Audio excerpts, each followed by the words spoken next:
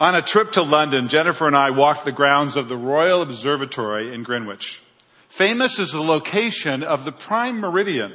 It's a remarkable location. You can stand in one place and straddle the eastern and the western hemisphere. I mean, it's a human invention, not necessarily physically impressive. In fact, if the line weren't drawn down the middle of the street, you wouldn't know that place from any other street in the London area. But it's a vital spot. In fact, prior to that time, each region kept its own time, had their own system for time. And if that had continued, everything we know about time and commerce and trade would be very different today. It would almost be rendered impossible. The Prime Meridian came about through the work of an astronomer, the royal astronomer called John Falmstead. And he put it as his life mission to produce a map of the stars in which those could navigate by on the seas. And scientists were able, because of this, to help people find their position on the planet. Answering that fundamental question of physics, but also of philosophy, where am I? Where am I on this great planet? And I think the power of the Prime Meridian is a great metaphor, if you will, for the fixed position that we need to find ourselves in time and space, in thinking and philosophy in our world. And that I would like to suggest that our Prime Meridian is God's Word. That our anchor, if you will, that our point of direction in which everything else kind of lays in its place comes off of God's Word. That God Himself has provided that answer to who we are and why we're here and where we might go from here. This summer we've been in a series, and we'll be in a series for 4 weeks in the Psalms. We're continuing something we've done for 5 or 6 summers of just taking out a 4 or 5 week chunk of the summer and studying the Psalms. But this summer is rather unique. When before we've done sections of Psalms, books of Psalms, shall we say. We're just doing one Psalm this week, or one Psalm during this series, Psalm 119. And it's a rather large Psalm. It's the longest of the Psalms. It's actually the longest chapter in all of the Scripture with 176 verses. It's rather unique in that it's an acrostic poem. In the way it's laid out, it takes the letters of the Hebrew alphabet, and there are 22 of them, and creates a stanza of 8 verses with that letter starting each line. And then does that how many times? 22 times, because there are 22 letters. So if in our case it would be that all the words of that first stanza would start with an A, and then a B, and then a C, and then a D. One of the things I love about it is as if each letter is an opportunity for us to praise God. That each letter is an opportunity for us to praise God, not just for who He is, but for the testimony of His precepts and His commandments and His law. That all the letters are used in a sense of there being a fullness and a completeness to the psalmist's writing as he praises God and he thanks Him for the Scriptures. That he's exhausted and gone with it. And it all is dedicated, if you will, to the glories of God's Word. So this summer, as we look at it in these 4 verses, we're going to take 4 different themes. Last week, the theme was God's Word brings freedom. That all of us are enslaved to something. We're either enslaved voluntarily to God and enjoying in that relationship, or we're enslaved to darkness and the darkness that exists in our world. In this week's theme, we're going to talk about how God's Word brings light into our lives. That God's Word brings light into our lives. And Psalm 119 is known for kind of being this treasure chest of understanding about God's Word. But I don't want us to miss the fact that God's Word simply leads us into a deeper relationship with God. That the focus here of the author, while on God's Word, is on his relationship with God. While he's constantly seeking guidance and light and comfort, it's not just in the law, but it's also in his love for God. It's not just in statute, but he's seeking spiritual strength for his life. It's not only just in his devotion to the precept, but it's his devotion to the way of God, to the way of the Lord. The beauty of this psalm resounds not just in its teachings about God's Word, but its teachings about a relationship with God and how its foundation is in God's Word.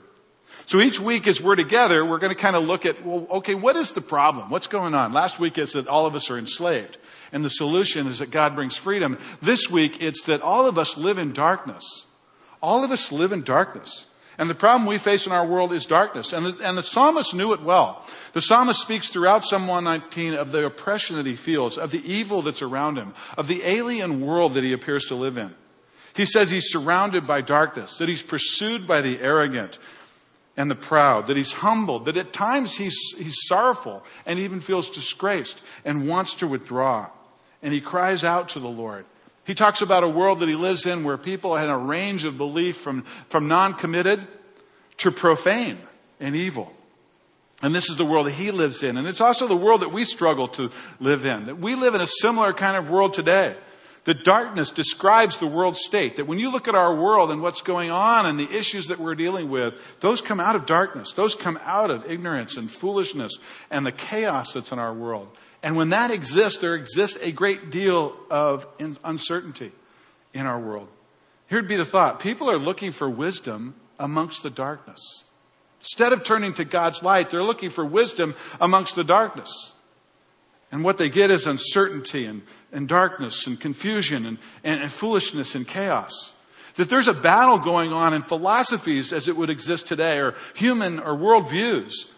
And then without any anchor, they are plentiful and they are as wacky and in range as far as you can imagine, those worldviews. I'd like to suggest most of them flow out of the idea of moral relativism. In other words, without an anchor, without a universal truth, without God's word, people will go any which way they want. And they will lose that anchor, they will lose that guidance, and they will go to any place. In fact, this week, Derek and I were kind of searching for something that might give you a picture of that picture of moral relativism in our world today. Watch this video.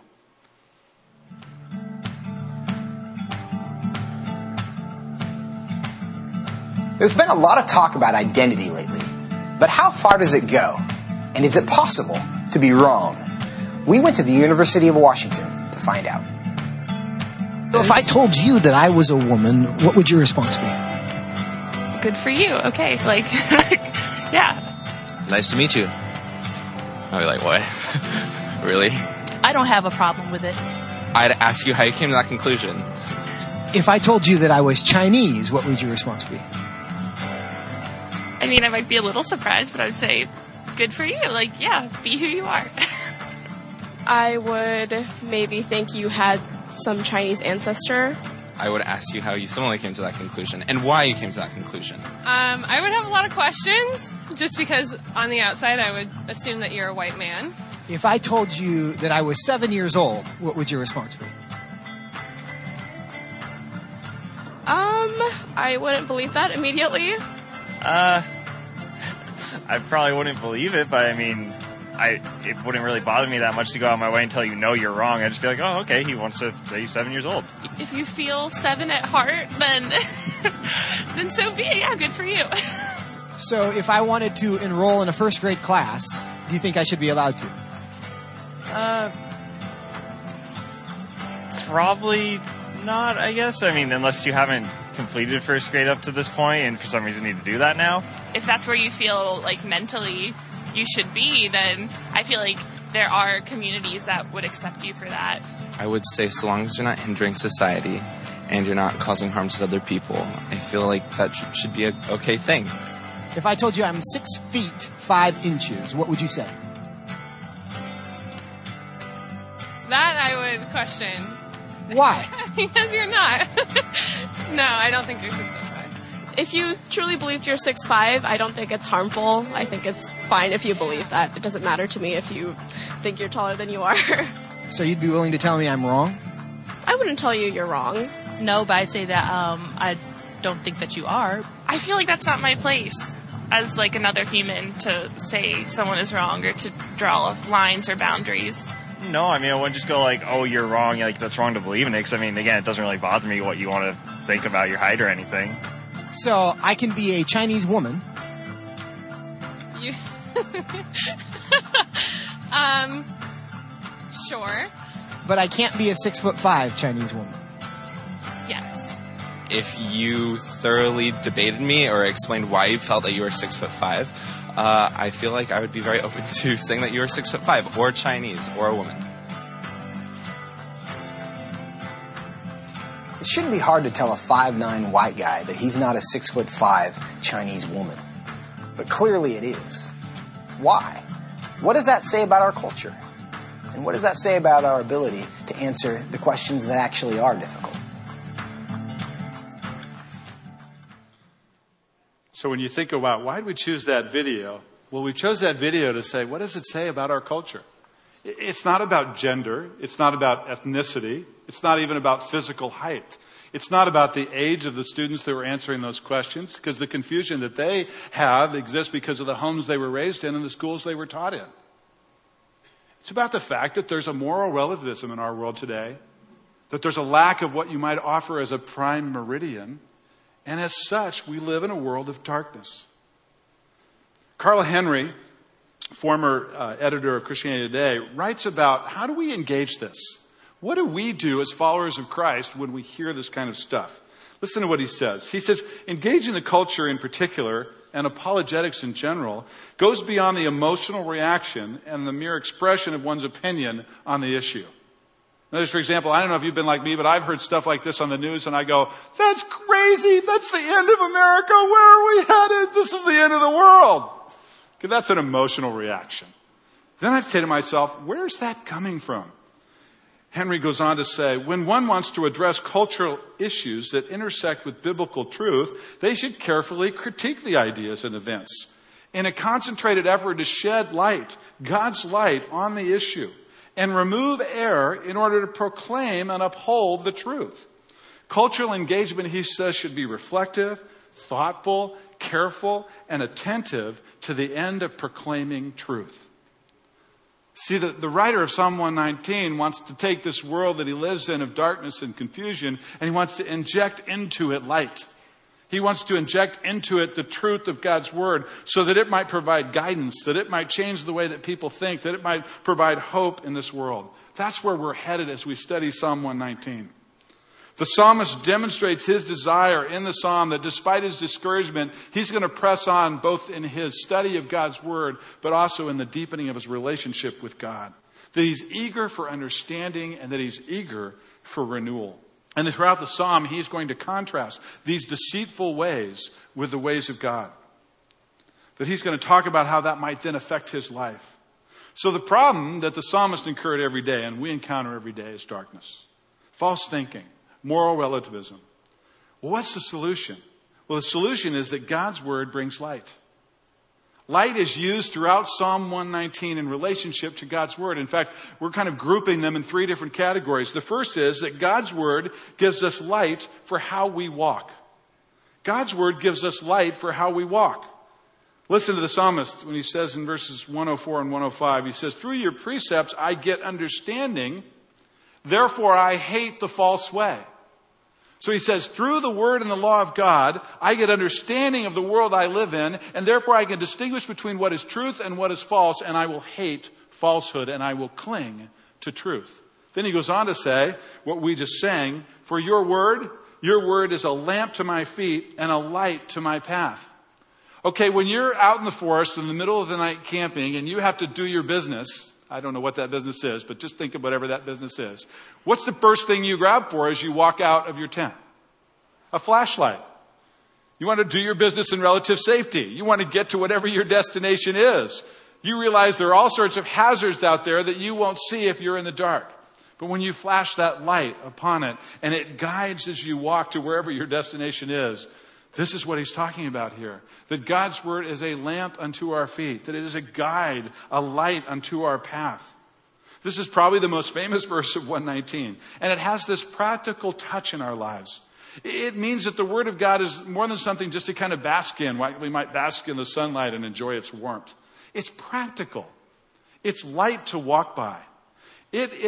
When the believer has what we would call a trained or a practiced eye, as a follower of Christ, they can see darkness when darkness is before them. And they can cast light upon it. Listen to what he says in verses 1 through 3 as he starts the psalm. He says, blessed are those whose way is blameless, who walk in the law of the Lord, who walk in that pathway that the law of the Lord sets. Blessed are those who keep his testimonies, who seek him with their whole heart, who also do no wrong, but they walk in his ways. And the psalmist says that as I rest in the Lord, and I will receive the blessings of the Lord as I walk by his path. If I stray from that path, I won't receive the blessings of the Lord. And those blessings come in the form of relationship. I think of that in practical ways when I go through my week. I think this week, somebody that works for me, somebody that I supervise came to me and kind of made a request of me that honestly I thought was a little of a stretch, a little outlandish. shall we say? And I was all ready to say, no. And then I thought to myself, just last week, or a couple of weeks ago, I was teaching in VBS. We were in the Sermon on the Mount, and I was playing the character of Matthew, and we were explaining one of the things that's there in the Sermon on the Mount, where it says, treat others as you would like them to treat you. And I thought to myself, if I were in that scenario and I was coming to my boss and asking something that was a little bit of a stretch, that was kind of a demand, what would I want the answer to be? Yes. I said to myself, I'm going to say yes. See, that's using God's word as a practical way to provide how we might walk in our day. Similarly, it might be when I might experience, or any one of us might experience, a temptation, a sexual temptation in our lives, that we might turn to the scriptures, and where Thessalonians says, flee sexual immorality. That's practical stuff to live by. It might be that, and I don't think any of you do this, but you just want to say something sharp to someone during the day. Your wife, one of your kids, somebody. Kind of a dig, kind of a little bite. And you might recall James says that, our tongue can be a rather destructive force. And maybe we should just kind of bind it a little bit, like they do a bit in a horse's mouth, or they do a rudder on a ship. Those are the kinds of things that God's word provides in a practical way in our walk. The psalmist says it this way. He says, therefore I consider all your precepts, Lord, to be right, and I hate every false way. How does he know what to hate? Because he knows God's truth and God's light. So that first part of it is this idea of light to walk by. The second is that God's word gives us light for how to think. It gives us light for how to think. Verse 130 says, the unfolding of your words, it gives light. It imparts understanding to the simple. Now, most of us are fairly well educated. We pride ourselves in how much we've read, our understanding of the world that we live in. But I don't know if you're like me. I find myself on a daily basis encountering things that I just don't get. Thinking that I don't get. Actions that I don't get. Things that go on in our culture that I don't get. Why does a person take a semi-truck in the middle of Bastille Day and drive it off the road and down the sidewalk and kill hundreds of people? I don't get that. But when I want to understand that, I can turn to God's word and understand that's false thinking. That's a place where there's no value of life. That's a religion that's maybe intent upon destroying another religion, or a people so angry they're intent on destroying another people. And while I don't like that, I at least understand where that fits in a grid of thinking. And that's what he's saying here. The unfolding of your words, it gives me light. It gives me understanding in the midst of this world that honestly I'm often confused by. He goes on to say in verse 66, he says, then Lord, teach me your good judgment and knowledge, for I believe in your commandments. Over 20 times in Psalm 119, the author says, give me understanding, give me wisdom, give me discernment, give me insight. He wants to be authentic. He wants there to be no hypocrisy between what he thinks and what he lives. And he knows that comes from God's word, that it brings light into his life on how he might think. Verse 34 says, give me understanding that I might keep your law and observe it. There's the crazy thing. I can look at the world and not have understanding. Have you ever read something in God's word and go, what? What does that mean? And even in that moment, I want to say, Lord, give me light that I might understand even your word, which is confusing to me at times. Listen to how he says it in a rather long section in verses 98 through 104. It's the mem section, using that letter of the alphabet. I'm going to read the entire division. He says, and notice kind of his contrast particularly. Your commandments make me wiser than my enemies, for it is ever with me. I want to be wiser than my enemies. How do I get that? From God's commandments. He says, I even have more understanding than all my teachers, for your testimonies are my meditation. I'm thinking of those kids on the screen and the school that they might attend and the teachers that teach their classes. And he's saying, you know what? I don't mean to be disrespectful of educators. I don't even mean to be disrespectful of teachers. But when you're anchored in God's word and then you compare that to the teaching of them and they don't match, you have more wisdom than them. And don't be afraid to stand up for that. And don't be afraid to speak that. He even goes on to say, I understand more than the aged. For I keep your precepts. In that culture, in that day, age brought the semblance of wisdom and understanding. But when that wisdom and understanding is not of God's truth, he says even the young man can have more wisdom than the aged if his wisdom is based in God's truth. He says, I hold back my feet from every evil way in order to keep your word. I turn aside not from your rules that you have taught me. He says, how sweet are your words to my taste, sweeter than honey in my mouth. Through your precepts I get understanding, and therefore I hate every false way.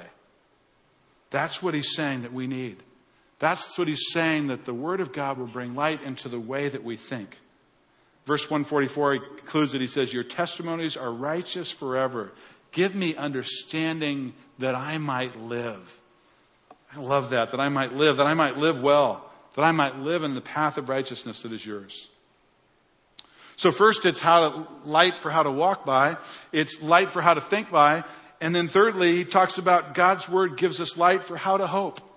I don't know if you're like me, but in this world, I often get discouraged when I see the dominance of this thinking, when I watch something like I watched on the screen, and I think that's crazy. He is not a 6'5" Asian woman. Somebody tell him that and have the guts to do it. And yet they don't.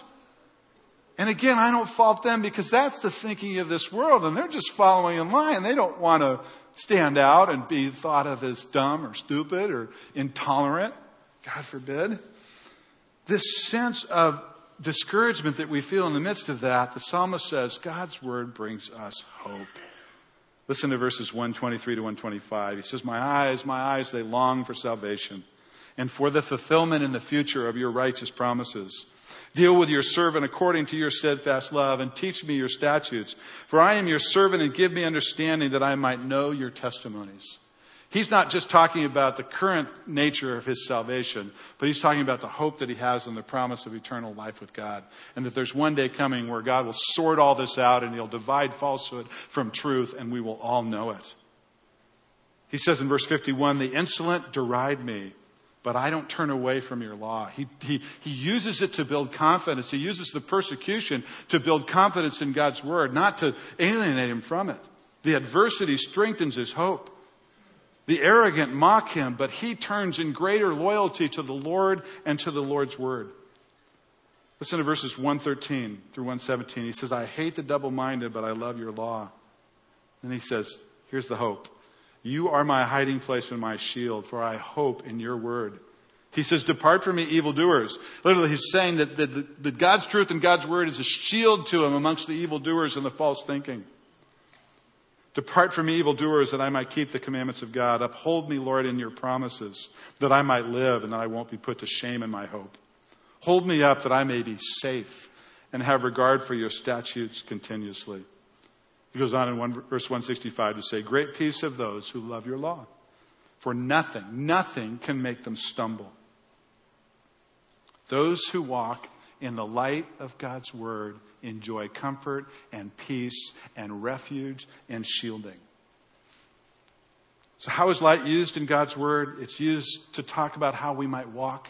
It's used to talk about how we might think. And it's used to talk about how we might hope. Throughout this psalm, one of the things we'd like to do is say, what is this passage or what does Psalm 119 and this idea reveal to us about God's Son? Because God's word always shows us something of God's Son. And as the coming Messiah, Jesus fulfilled the law and the prophets. He said that was his goal, to fulfill the law and the prophets. And after his ascension, Jesus sent the Holy Spirit to inspire both the apostles to both teach and to write down God's word, but also to give us understanding as we might have the Spirit of God of light living inside of us. So Christ becomes the living light, available to all of us. That Jesus is the living light that is in the midst of all this darkness around us. And that through a commitment to Jesus, who is the living word, we reinforce what the psalmist says here about the word of God.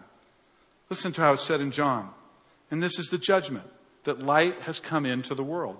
And the people love darkness rather than light because their works were evil. This separation of light and darkness. He says, for everyone who does wicked things hates the light and does not come into the light, lest their works would be exposed. For what they are, their falsehood. But whoever does what is true, whoever comes into the light, so that it may be clearly seen through their works, have been carried out in God. That's the kind of distinction we want. That's the kind of light we want to offer, hope we want to offer, clear thinking we want to offer. We do that because we're in Christ. In John 8 it says, and again Jesus spoke to them saying, I am the light. Whoever follows me will not walk in darkness, but will have the light of life. The problem the psalmist encountered in his day and we encounter today is darkness, false thinking, moral relativism. God's solution is the light that he brings into our lives through God's word. So what should our response be? We need to learn to live in the light of God's word. We need to learn how to get God's word into our life every day. How to soak it into our lives so that it might provide guidance to our path. How to soak it into our lives that it might change the way we think. How to bring it into our lives in such a way that it might offer us hope. Last week we learned that as we love God's word, we delight in it. We trust in it. This week I want you to think about how you might respond to it in getting it into your heart and into your mind. Let me give you a simple one that I learned as a new believer. You just take your hand. So you just think of your hand. You got how many fingers there? You have 5. Here are 5 ways to get God's word into your heart and into your mind. First, just listen. Write these down in your notes. Just listen to God's word. Go regularly to church and hear God's word preached. Turn on your radio and listen to the great teachers that are on your radio. Be discerning, because some of them are a little wacky, honestly, but not all of them. Find your favorite ones, which I do. Download their podcasts onto your phone and play them on your commute. Just a great way to listen to God's word. A second one, read it. Read it regularly. Read it in a devotional way. Sit down and read large segments of it. Just read it. Just regularly read God's word in the morning to start your day, in the middle of the day when you're in the grind, at the end of the day when you want to fall asleep in comfort and peace. Read God's word. Third one would be study it. Develop some of the skills that are necessary to study God's word, to do what I was taught in college called inductive Bible study. You might ask questions about its context and its author and its purpose and the key words that are in the passage and what it says about God and what it says about Jesus and what it says about sin and what it says about the world that we live in. Study God's word. Now, don't make any one of these a priority over the other. I remember I was so into studying that I didn't think I was into God's word unless there were 5 research books out on the table and I had a full hour and I was answering all of my dozen questions. Well, that's great. But there's a place also, and the fourth one would just be meditate on God's word. Take 3 or 4 verses, maybe 4 to 7, read them, and just let God's word, in a sense, steep into your lives. And then the last one, so it's listen, read, study, meditate, and memorize. For those places in your life when God's word is not present with you, but you're encountering something, that you might have God's word memorized in a place in your life. I want to take for a minute just that idea of meditation, because I think in our world, meditation's gotten kind of a bad rap. We associate it with yoga. And you think meditation is simply just focusing on something, contemplating and reflecting something. So if that's a little figurine set on a table to bring you security in the middle of your stretching, that's a little weird, honestly, because the purpose of meditation is what you're meditating on. I'm not going to gain much from that figurine. If I'm meditating on God's word, I'm going to gain something in that. And so what is meditation? Well, I love the way Donald Whitney, in his classic Spiritual Disciplines for the Christian Life, if you've never read it, read it. He offers the analogy of a tea bag steeping in hot water. Listen to what he says. Your mind is a cup of water, hot water. The tea bag represents your intake of Scripture. Hearing God's word is like one dip of the tea bag into the cup. I mean, how many of you are satisfied when there's one dip of the tea bag into the cup with the tea?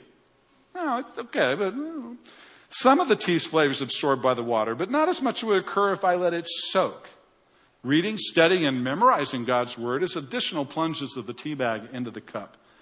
But he offers that more frequently the tea enters the water, the more permeating effect it has on the water. He says meditation is like immersing the bag completely and letting it steep. Who wants a cup of tea right now? It's just on a great setting. Letting those flavors extract from the tea bag and the colors, if you watch this, just seep into the heart water until it grows dark. And it's like letting Scripture kind of brew into your brain, if you will. And the tea colors create this color in our thinking and color our thinking about God and God's ways and His world. Meditation I'll give you a simple thought about meditation. It really, I think, just has 4 stages. When I meditate on God's Word, I just read 4 to 7 verses. Then and this is a tough one for me because my mind's racing, so I got to have a good setting here and I got to make sure that other ideas have been cleared out of my head. I just meditate on those 4 to 6 verses for a couple of minutes. I just let them steep, if you will, in my mind. Think about them. And then often a couple of prayers come to mind. One might just be a prayer of, Lord, I didn't get it. Help me understand it. The other would be, Lord, I get it, but it's hard in my life and I don't want to apply that. Or I kind of in between. And then just after you've given it that sense of prayer, give it that sense of contemplation. Take a couple of more minutes and just say, how's that going to apply in my day-to-day? What kind of relationships am I in right now that makes a difference in? What kind of decisions am I trying to make that will make a difference in? This is what meditation can do in our lives. Well, God's Word brings light. It brings light into the dark world that we live in. God's Word brings light to walk by it, life to think by, and life to hope and gain comfort from. And our response should be to seek it every place we possibly can, to treasure it, to get it into our hearts, to let it fill our thoughts, to take hope and confidence in it, and let it make a difference in our lives. See, just as that prime meridian in Greenwich, England made a difference to navigation, it made a difference to the telling of time, it made a difference to physicists into knowing where they were at in terms of relationship of place and time. The Scriptures are our prime meridian. And don't miss this truth because it's so vital to it. That God's Word is a lamp to our feet and a light to our path. And here's what's so vital. What we choose to focus our thoughts on makes a difference in our outlook on life. Want to be positive about what's going on in our world today? Want to have a focus on God and His truth and His kingdom? Focus on His world. Just set aside some of this crud that's going on and say, I'm going to focus on God's Word because it brings light. Let's pray. Lord, we are grateful for your Word, that it brings light into our lives, light to walk by, light to think by, light to gain comfort in and to take refuge in as a place of protection. And Lord, I know that in our lives, as busy as they are, sometimes we are so neglectful of spending time in your Word, of just listening to it, of reading it, of studying it, of meditating on it, even of memorizing it. My prayer is for myself and everyone here that we would recommit ourselves to that, not just because it's a great discipline, not because we can brag about it to others, not because we can put a notch on our belt that we had our quiet time today, but because your Word brings light to our lives. And without it, we are lost in darkness. We pray this in your Son's name. Amen.